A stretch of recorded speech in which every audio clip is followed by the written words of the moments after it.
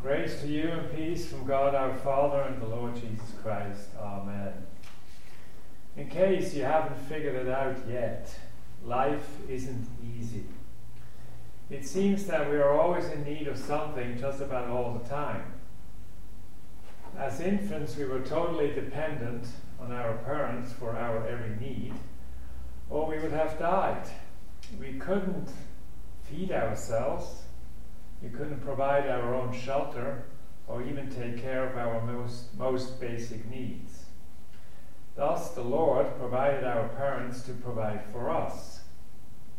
As we grew into adulthood, we often fooled ourselves into thinking that we were pretty well self-sufficient, but that was an illusion as well. If we can work and provide for ourselves, it is still God who gives us the strength and employment to do so. If we have been successful in life, it is still the Lord who has blessed us.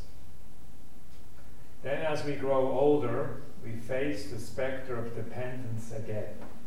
Eyesight fails, hearing goes, and somewhere along the line we begin to realize that there is no escaping death.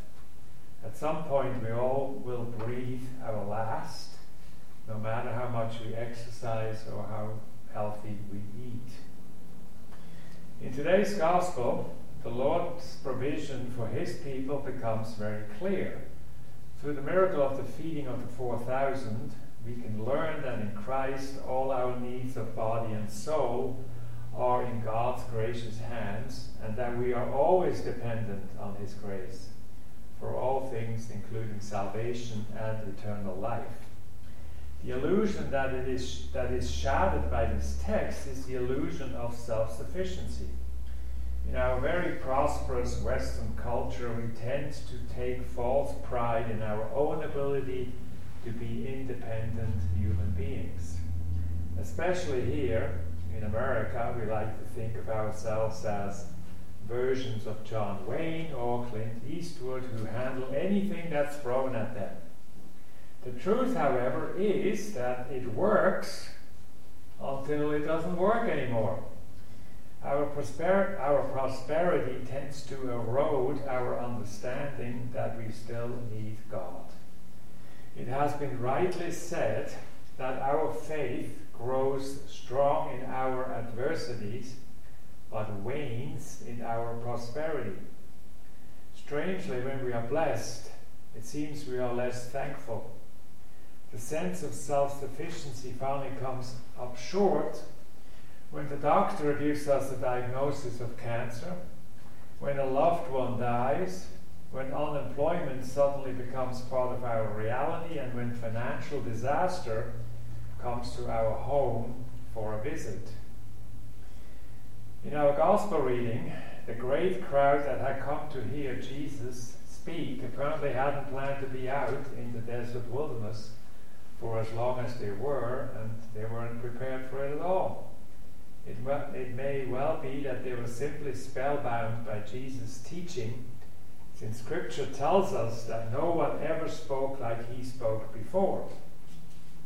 Whatever the reason, they found themselves in need and had no way to provide for themselves. It also seems clear that they were far out in the boonies and couldn't just run to the next 7-Eleven convenience store to pick up hot dogs or a bag of Fritos. The reality of the situation was obvious. The people simply couldn't provide for themselves. Without divine intervention, 7 loaves of bread and a few fish weren't adequate for a crowd of 4,000. But with divine intervention, those meager provisions were more than enough. What Jesus does is to provide for all our needs of body and soul. The text tells us that God has compassion on his people in need.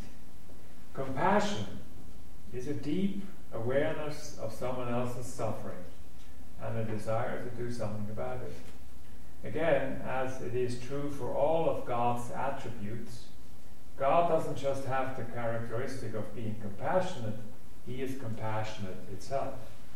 It is the same divine compassion God has for us in our sin, and without his compassion we will be lost eternally, as it is the case in the desert wilderness of this text.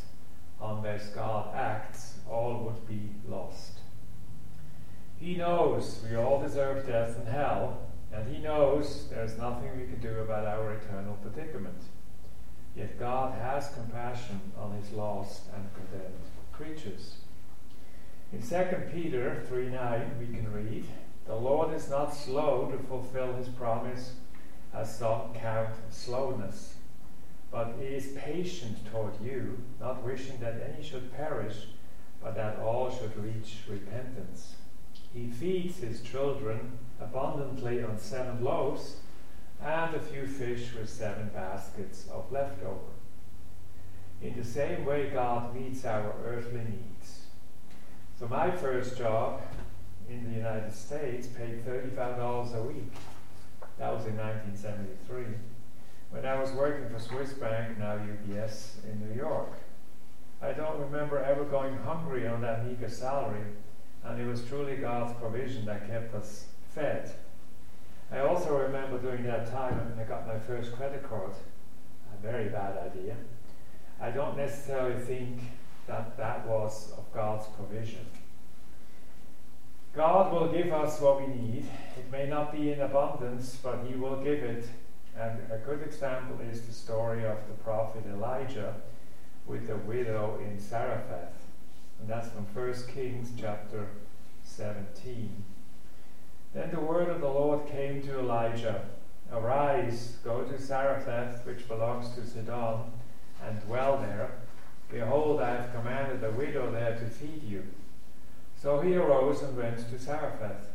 And when he came to the gate of the city, behold, a widow was there gathering sticks. And he called to her and said, "Bring me a little water in a vessel that I may drink." And as she was going to bring it, he called to her and said, "Bring me a morsel of bread in your hand."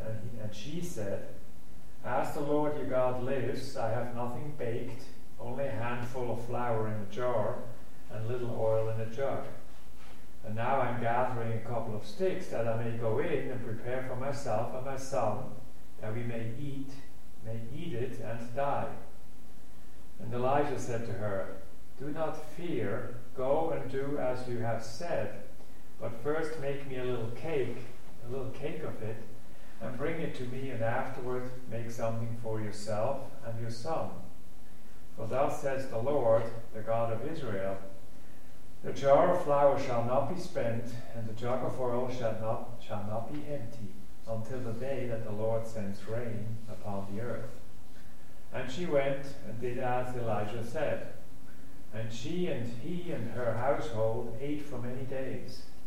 The jar of flour was not spent, neither did the jug of oil become empty, according to the word of the Lord that he spoke by Elijah. Now we are left to wonder, when the containers of flour and oil were opened each day, if they were full, or there was just enough for that day. Well, the text doesn't say so. However, it is in keeping with God's desire that we have faith in him, that it is likely the latter is the case. If you enjoy good income and good health, God has provided it to you. And if you're in poverty, God will provide what you need. If you're in poor health, God will strengthen you. If you're unemployed, God will open his hand of generosity to you and give you work. God also provides salvation for us sinners. If God, who is perfectly just and holy, must punish sin, then again it is God's compassion that will permit his Son to be punished in our place, suffering our eternity in hell, so that we will never know its terror. So I don't know what kind of desert wilderness you find yourself in today, or will find yourself in later in life. But I do know we all are in one, or will be in one. Is illness or death knocking at your door? Are the ravages of age letting you know that your days are limited? Is unemployment plaguing your house? No one is telling you that life is easy. It's not.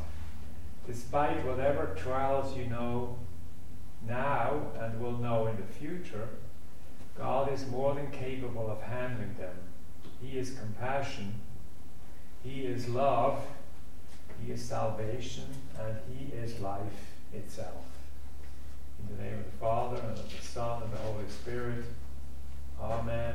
The peace of God that surpasses all human understanding, keep your hearts and minds in Christ Jesus.